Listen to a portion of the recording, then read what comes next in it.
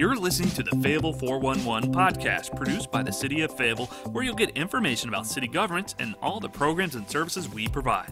You'll get topics of interest and an inside look into the various departments to help keep our city moving. Thanks for joining us today for this episode of the Fayetteville 411. I'm Gavin McRoberts. And I'm Nicarla Webb. We are your host for the podcast. I'm filling in for Sherry. Today we have FAST, Fayetteville Area System of Transit Director Randy Hume here. And you know, many people will use FAST to get to work or get to their medical appointments or maybe even visit their classes. And since the beginning of the health crisis with COVID-19, FAST has transported more than 29,000 people each week. For this episode, we want to chat about some of the steps taken to slow the spread of the coronavirus, what are some changes in store for Election Day, and some of the new vehicles that you got in your fleet. Randy, the way you do business is different because of the coronavirus. Passengers enter from the back of the bus. Currently, drivers don't collect cash, and cleaning is top of mind. Talk about pandemic changes and how the federal government helped. Well, again, we started a very aggressive campaign of cleaning buses back in February before things got started. And I think that has paid off, and we've done some deep cleaning of our facilities. We've just been very blessed. We've tried a number of things as new things came along. So we have shields on buses and everything else. And as you mentioned, we load by the back of the bus. The federal government has been very forthcoming in terms of funding. They of course made our grants very flexible that we could provide things for the coronavirus. But in addition, we had the CARES Act, and we got $9 million to help us keep the system going. And in addition, they paid for us to put shields that protect our drivers and keep people socially distanced and all of that. So they have been very forthcoming and very helpful in making this possible. And right now, I know bus fares are all free because of COVID-19, and I know that could change in the future. So Election Day is going to be an exemption. You guys are doing things slightly different to help people get to the polls easily. Tell us what will be different on November 3rd.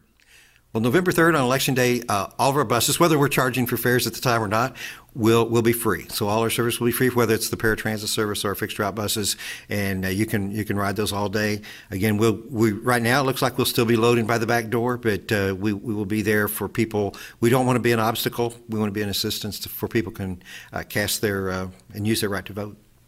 Recently, FAST employees participated in Tri-Transit Week. Talk about economic and environmental benefits of using public transportation. Well, public transportation is very valuable to our city. It's been valuable during this pandemic in that we've continued to have pretty good ridership, even though it dropped. But so people use us to get to work.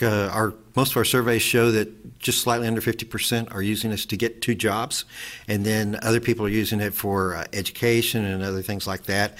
All of that rolls forward and to make sure people have spending money for the economy. And then from an environmental point of view, we have done a lot to help make sure that people. The less they drive, the more that we're saving on what we're putting into the atmosphere. And in addition, we've converted some of our buses, all of our small buses that we run, like the fast track vans, have all been converted to where they use propane, which is both a local a product that we have for the within the country, so we're not importing anything, as well as it is cleaner burning. And then one of the exciting things that we've been working on, and it's taken a while, but we were just awarded some Volkswagen settlement money that will help us start transitioning some of our diesel buses over to electric. And so as we buy new buses, we will have some battery electric buses, so they'll be much quieter and of course much more clean. Now, I remember about a month or so ago helping FAST film a PSA to help promote some of the services, and you guys had one of the new buses out there that came up, and it was nice and shiny new. I think it still had that new car smell when you got on board. It was a really nice bus, and I understand you guys just recently purchased 11 of these new buses, light transit vehicles, as well as minivans to help transport and meet all the needs of riders. Now, tell us about some of the special health and safety features of these vehicles and how these vehicles are improving our services to our residents. Well, all of our buses, of course, course, accessible to those with disabilities. And so that is one of the primary things. And in fact, we started the minivans to try to improve our services for people with disabilities. And that was a first for us. And those also, we're not requiring our drivers for those to have CDLs. So we're opening our workforce up a little wider too. In terms of safety, again, they all have the small buses do not have enunciators or talking bus features, but they all have, all of our buses, they announce stops, both from the inside and outside the bus. We're actually looking at a feature now that will actually tell people next to the bus when the bus is turning. And that will, again, alert pedestrians, so as we're making a turn, that it just makes it safer for everyone. Again, we have cameras. We have up to 12 cameras on our buses from different angles, and one of the things we've added over the last few years, more of those cameras have microphones, so there's audio, so we can hear more. The drivers can see more about what's going on the bus, and so we really stress safety and security for our passengers.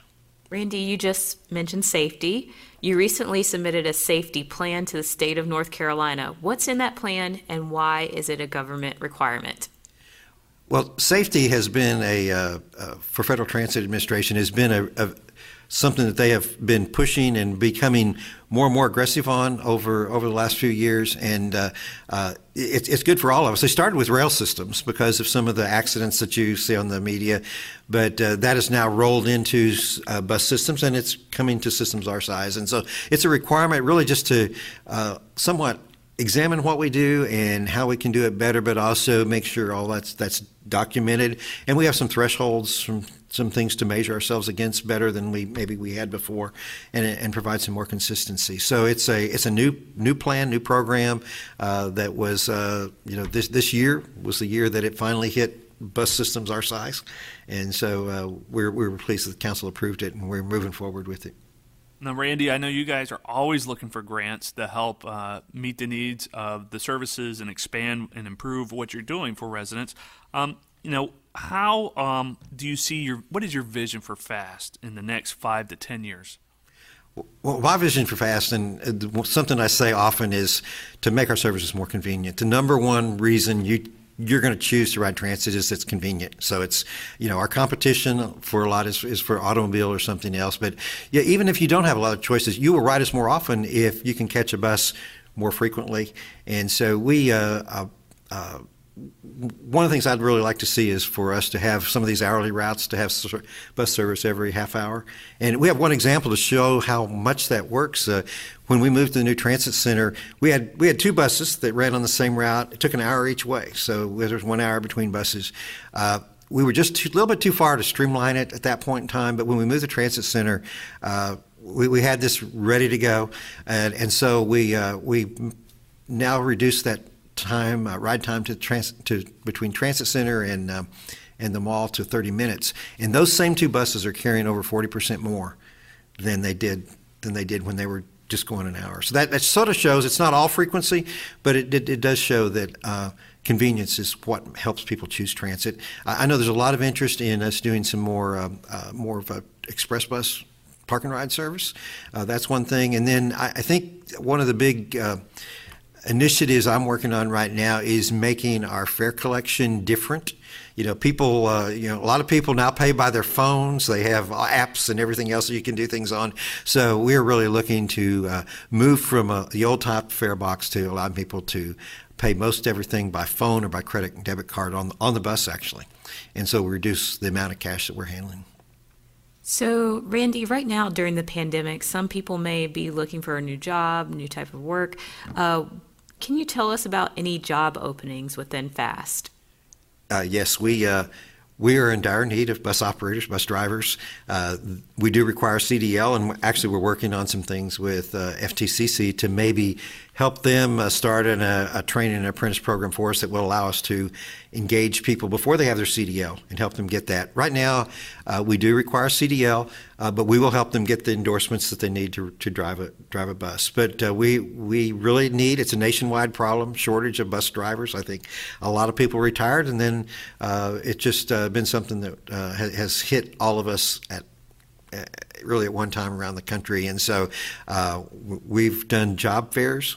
We're actually working on a virtual job fair where we can do a lot of things under the old system that may have taken a couple weeks. We can get a lot of those functions done in one day, and that helps us get closer to getting somebody interviewed and hired.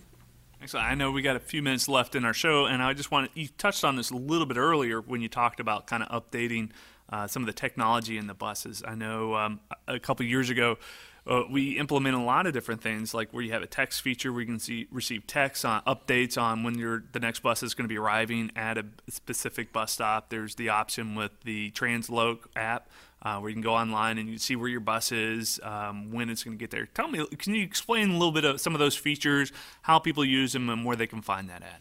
Yes, and in fact, we're working on working on an app where a lot of those things get integrated, so you're not having to switch between apps. So you can go to the same place. You can look up you can plan your trip by tell you where you are and where you want to go, and it'll tell you what the next couple buses that will do that and how you get there, how much walk time, and everything else. It'll also help you pay your fare on your phone, as well as tell you when the next bus is going to arrive with our real-time passenger system that we have, the Transloc, as you mentioned. So all of those things are very key to what we do and to making it more convenient. Of course, we started with being able to pay on your phone with the student program we started last year, and of course the pandemic has gotten in the way of that, but it is again a way that we can make it very easy for people to be able to pay their fares, and it's more of where it looks like our economy's going. Even